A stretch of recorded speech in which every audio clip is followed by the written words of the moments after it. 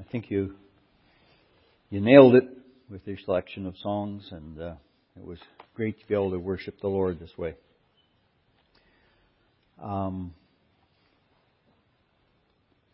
All that I have to say, none of it will make any sense to anyone who is not already committed to the Lord Jesus. But it is an awesome privilege that our God has given to us to be able to be involved in His work here on this earth. He doesn't really need us. He can do what He wants to do without us. And yet He chooses to involve us. He chooses to invite us to be part of it. And I always have trouble getting my head around that. That He would want my service, however bad it is. So, before we get started, let's pray. Gracious Father, we do thank You for the awesome privilege that You've given us. The privilege of knowing You. And because of what Jesus has done on our behalf, because of what Your beloved Son has accomplished, we can call You Father. We can come to You in our brokenness, in our need, in our helplessness, in our sin and our pride. And in spite of it all, know that You welcome us.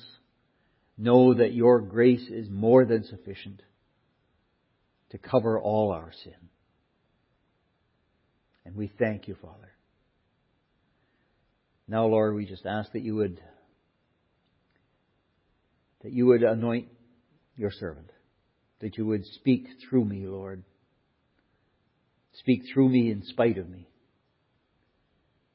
That the only word that is heard here will be Your word. And that together we'll be able to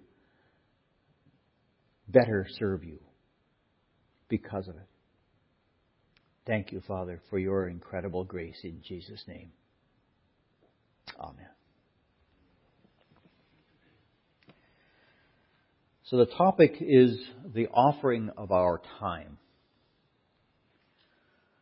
Time is an elusive thing. We talk about time in so many ways. We say, well, time's on our side. Time heals all wounds. Or, as my sister put it one time, time wounds all heals. Time is of the essence. Try to figure that one out. I mean, that's an idiom that just does not make English sense, and yet it's used all the time. We run out of time. We waste time. We speak of overtime, or for those who are engaged on an hourly basis, maybe of time and a half. We have a quiet time. We make time. Sometimes we make up for lost time. And we speak of time locks and time bombs, and so on. But what is time? The 4th century Bishop of Hippo, North Africa, theologian, wrote a book. And actually, just a side note, this book that he wrote, called his Confessions, is the very first that we know of, in any case, autobiography. And it's an interesting book, partly because the whole book is written as a prayer. It's addressed to God from beginning to end. It's worth reading. And it is available in relatively contemporary English translation, so you don't have to worry about it, although it is a long book. Anyway, at some point at one point, about halfway through the book, he says, "What then is time? There can be no quick and easy answer, for it is no simple matter even to understand what it is, let alone find words to explain it. Yet in our conversation, no word is more familiarly used or more easily recognized than time. We certainly understand what is meant by the word, both when we use it ourselves and when we hear it used by others. What then is time? I know well enough what it is, provided that nobody asks me. But if I am asked what it is and try to explain, I am baffled. All the same, I can confidently say that I know that if nothing passed, there would be no past time. If nothing were going to happen, there would be no future time. And if nothing were, there would be no present time. So since Augustine had so much trouble in defining time, and he was a heck of a lot wiser than I'll not make the attempt. But it's interesting to note that in both Hebrew and Greek, both from the Old Testament and the New, there were two principal words used of time. In the Greek, the one word is chronos. We're familiar with chronos. It shows up in our word chronology or chronological. It simply refers to the regular passage of days and weeks and seasons and years. It's the sort of time that's measured by an hourglass or your wristwatch or your smartphone. Of this sort of time, we are each granted a certain amount. Time is interesting because we cannot bank time for use later. If I give away or invest or waste a few dollars, I can earn their replacement. If I waste some other resource, it can usually be replaced. But time cannot be replaced. Each of us had 168 hours last week. You didn't have any more or less than the person next to you.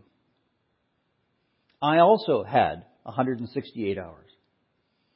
We can't bargain for more. We can't get back any that we wasted. So the hour we spend here this morning is precious and can never be repeated or reclaimed. So as Paul wrote to the church at Ephesus, in Ephesians 5 and verse 1, he said, "Therefore be imitators of God as beloved children, and walk in love as Christ loved us and gave himself up for us, a fragrant offering and sacrifice to God. Sexual immorality and all impurity or covetousness must not even be named among you, as is proper among the saints. Let there be no filthiness, nor foolish talk, nor crude joking, which are out of place. But instead let there be thanksgiving. For you may be sure of this, that everyone who is sexually immoral or impure or who is covetous, that is, an idolater, has no inheritance in the kingdom of Christ and God. Let no one deceive you with empty words, for because of these things the wrath of God comes upon the sons of disobedience. Therefore do not become partakers with them, for at one time you were darkness, but now you are light in the Lord. Walk as children of light, for the fruit of light is found in all that is good and right and true. And try to discern what is pleasing to the Lord. Take no part in the unfruitful works of darkness, but instead expose them, for it is shameful even to speak of the things they do in secret. But when anything is exposed by the light, it becomes visible, for anything that becomes visible is light. Therefore it says, Awake, O sleeper, and rise from the dead, and Christ will shine on you. Look carefully then on how you walk, not as unwise, but as wise, making the best use of the time, because the days are evil. Making the best use of the time. And there's another word for time. The Greek word is kairos. Not so common in English. I don't know of any English word that has that as its root. But it refers not simply to the passage of time and seasons, but to the content of that time. Kairos is used of and sometimes translated as an opportune time, the right time, a window of time in which one must act, or after the fact only wish that we had. Jesus used the word kairos when he said, "My time has not yet come, but your time is always here." And later when he instructed the disciples, and he said, "Go into the city to a certain man and say to him, 'The teacher says, my time is at hand. I will keep the Passover at your house with my disciples.'" In the Fellowship of the Ring, remember that movie and the book? I don't know how many times I read it. In Fellowship of the Ring, the author has written this exchange between Frodo and Gandalf. Frodo said, "I wish it need not have happened in my time." "So do I," said Gandalf. "And so do all who live to see such times. But that is not for them to decide. All we have to decide is what to do with the time that is given us." My time, such times, the time that is given us. All speak of kairos, the time, the circumstance in which we must act, the occasion for a suitable response. When he was writing to the churches in the Galatian region, Paul said, and here's the summary of the gospel: "When the fullness of time had come, God sent forth His Son, born of a woman, born under the law, to redeem those who are under the law, so that we might receive adoption as sons." And the fullness of time had come. That's kairos. At that point, God acted to redeem us. And now that we have received this treasure, now that we have been redeemed, now what do we do?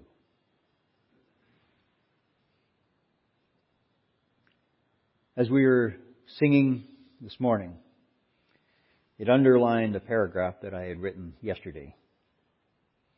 Have you ever noticed that everything we do involves time? It takes time to dress, time to eat, time to work, time to talk, time to listen to a message, all the while you're hoping that the speaker will not go into overtime. Last week we looked at our spiritual gifts. But they cannot be used without taking time. We live in time, and our bodies will die in time. But then, by the grace that has been given us in Christ Jesus, when these bodies of ours have died, we will then need to learn to live in eternity in a way that is not bounded by either space or time. And that's, I don't know, I have a really hard time figuring out, okay, if I understand sort of what time is, then what on earth is eternity? It's not merely an endless expanse of time. That much I know. Paul noted in his letter to Colossae, he said, whatever you do, in word or deed, do everything in the name of the Lord Jesus, giving thanks to God the Father through Him. The key here is that our time, like our talents, like our abilities, our material resources, our spiritual gifts, everything, our time is not our own. We are merely stewards of God's grace.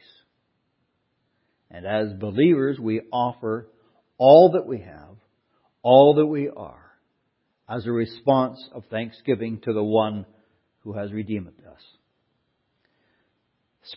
So specifically, we offer our time to God so that God might fulfill His purposes in us and through us. Now, that's not an easy thing to do. I found that since my supposed retirement, I have found myself more and more busy, and I've remarked a few times, I don't know how I found time to go to work.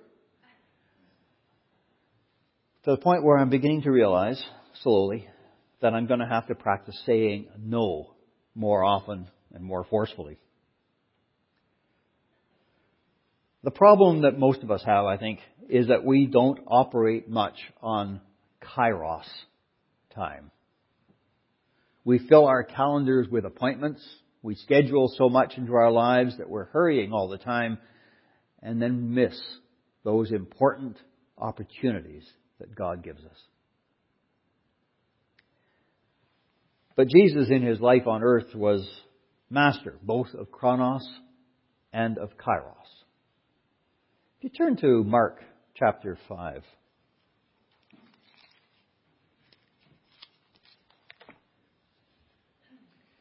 We'll start at verse 21.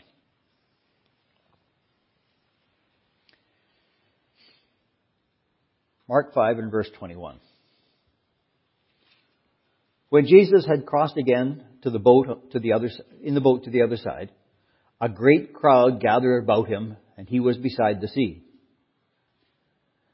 Then came one of the rulers of the synagogue, Jairus by name, and seeing Him, he fell at His feet and implored Him earnestly, saying, "My little daughter is at the point of death. Come and lay your hands on her so that she may be made well and live." And He went with him. And a great crowd followed Him and thronged about Him. Jesus went in haste to follow Jairus, to minister healing to his daughter. Clearly, this was an urgent matter. Today, the police escort would have been clearing the crowds. There would have been lights and sirens all over the place. Almost certainly, Jairus was leading Jesus by the hand, taking him by the quickest way back to his house so that Jesus could save the life of his little girl. This was Chronos. This was urgency and hurry at its peak. When, as the legal documents say, time is of the essence. Then there was a traffic jam, and even the police couldn't get through. There was chaos for a moment, and another matter had to be dealt with. Verse 25. There was a woman who had had a discharge of blood for 12 years and who had suffered much under many physicians and had spent all that she had and was no better but rather grew worse. She had heard the reports about Jesus and came up behind Him in the crowd and touched His garment. For she said, "If I touch even His garment, I will be made well." And immediately the flow of blood dried up, and she felt in her body that she was healed of her disease. And Jesus, perceiving in Himself that power had gone out from Him, immediately turned around in the crowd and said, "Who touched my garments?" And His disciples said to Him, "You see the crowds pressing around you, and yet you say, 'Who touched me?'" He looked around to see who had done it. But the woman, knowing what had happened to her, came in fear and trembling and fell down before him and told him the whole truth. And he said to her, "Daughter, your faith has made you well. Go in peace and be healed of your disease." Kairos. Another person, in this case a woman, who moreover was ceremoniously unclean because of her continued medical condition. This woman had the nerve to touch Jesus. She touched him even though she knew that that touch would likely make Jesus unclean as well. But the Master took it in stride and ministered His healing and His peace to her. The urgency of Chronos was set aside and Kairos was answered.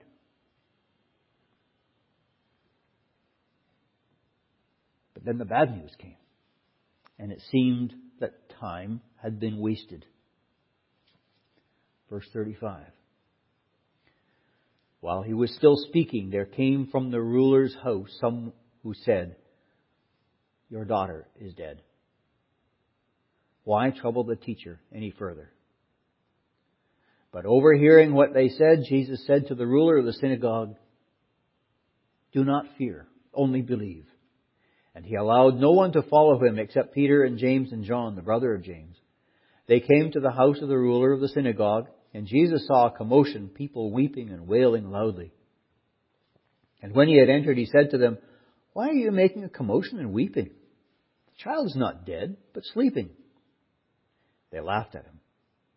But he put them all outside and took the child's father and mother and those who were with him and went in where the child was. Taking her by the hand, he said to her, "Talitha kumi," which means, "Little girl, I say to you, arise." And immediately the girl got up and began walking, for she was about 12 years of age. And they were immediately overcome with amazement. And he strictly charged them that no one should know this, and told them to give her something to eat.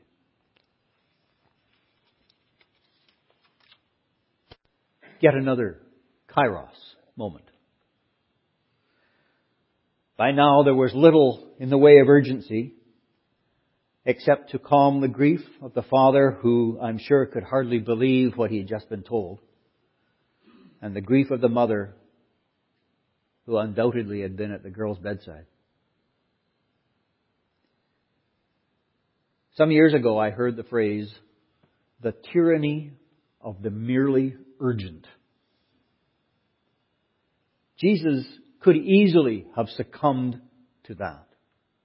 This was an urgent matter to save this little girl. But because he was always aware of the Holy Spirit within him, he recognized that God's timing is not always, I might suggest not even often, chronos. He is not controlled by a clock. And kairos required that Jesus stop and minister to this sick and nameless woman, even when it must have seemed to Jairus that the world had stopped. At a kairos moment, God's perfect timing intrudes on our own. The problem many of us face is that we're so focused on doing one thing that we don't hear the voice of the Spirit, and we miss the opportunity. I know I do. We need to remember that time is God's gift to us. And what we do with that time is our gift to God. So beginning this week, let's resolve to be more attentive to the Holy Spirit, so that we'll be in a position to more effectively use this very limited resource to fulfill God's purposes. Let's keep an eye out for those kairos moments and pray that we'll be ready for them. It's another thing we're all likely need to work on. And that's that we not be so concerned about getting what we want when we want it, whether it's a meal or something, some material trinket, or even understanding or direction. That was, I think, a source of irritation for Jesus' brothers and also for his disciples. If Jesus is the Christ, if he is indeed the Messiah, then why doesn't he say so openly? Why doesn't he prove it in no uncertain terms so that not only the Jews, but Rome also will know that there is a king in Israel? And this kind of came to a head in John 7.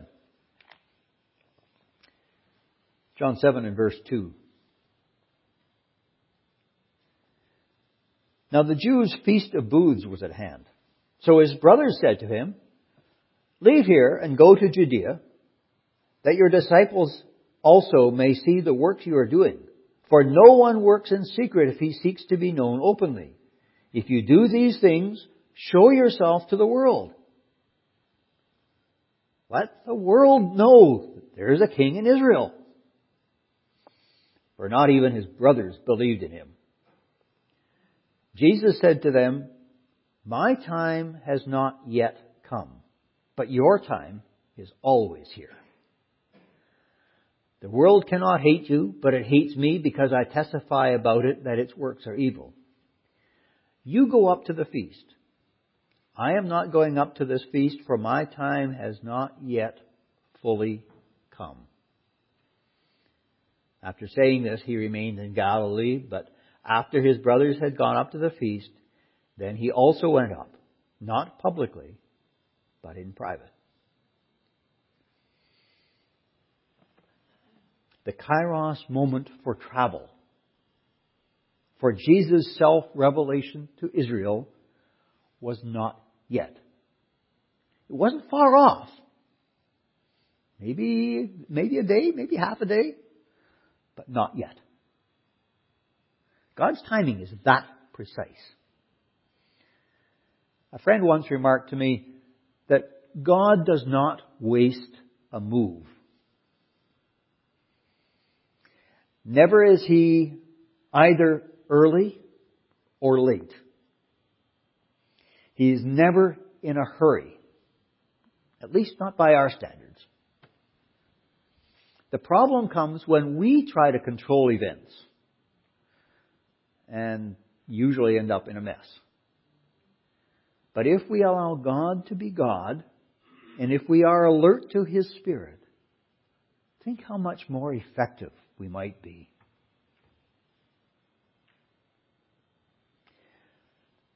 I was listening to a podcast a week or so ago. Ravi Zacharias drew my attention to Deuteronomy 1, verse 2, where it says, "It's 11 days' journey from Horeb by way of Mount Seir to Kadesh Barnea." These escaped slaves could have been in the land of promise in 2 or 3 weeks from that first Passover in Egypt. But it took them 40 years. Why? Well, in Deuteronomy 8 we read, "You shall remember the whole way that the Lord your God has led you these 40 years in the wilderness, that He might humble you, testing you to know what was in your heart, whether you would keep His commandments or not. And He humbled you and let you hunger, and fed you with manna, which you did not know, nor did your fathers know, that He might make you know that man does not live by bread alone, but man lives by every word that comes from the mouth of the Lord. Your clothing did not wear out on you, your foot did not swell these 40 years. Know then in your heart that as a man disciplines his son, the Lord your God disciplines you."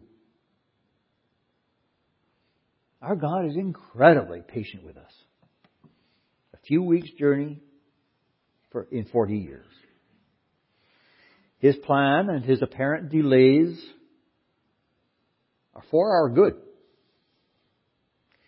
Through all the troubles of this life, through all the heartache and the pain, through the joys and the sorrows, He's teaching us and preparing for us for an eternal weight of glory that's beyond all comparison.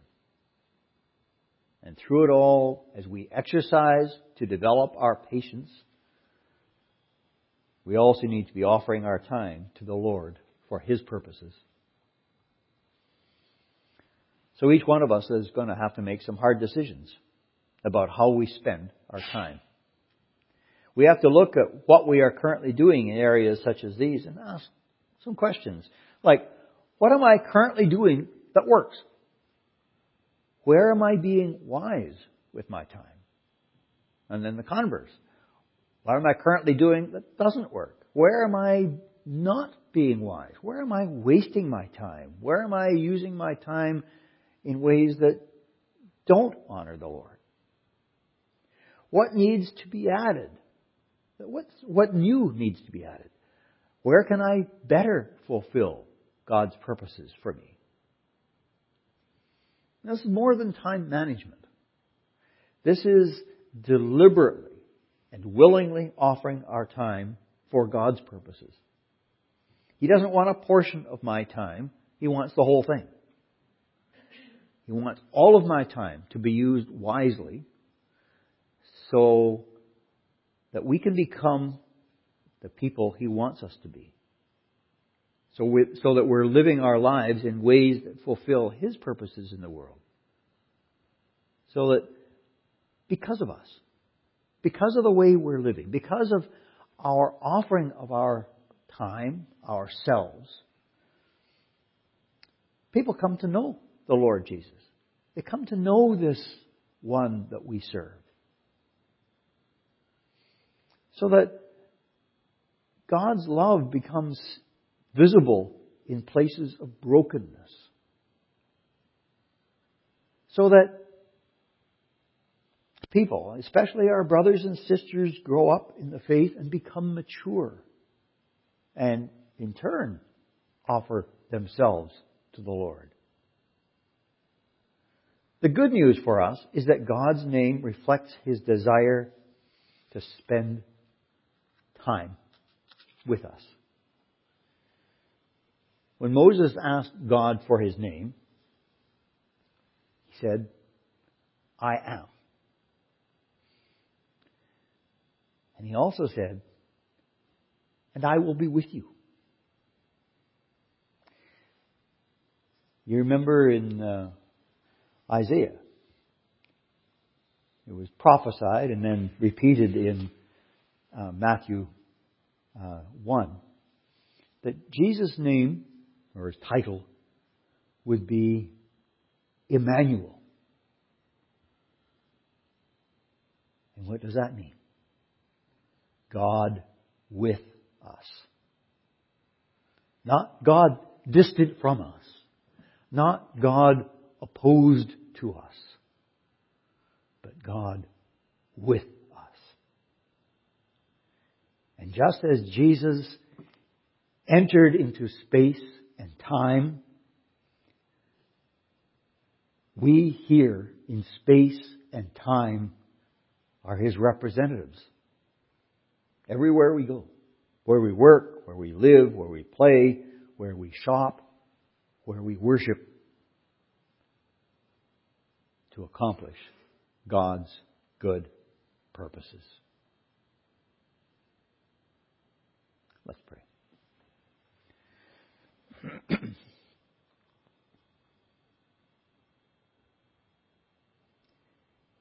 Gracious Father, we thank You for that grace in which we stand.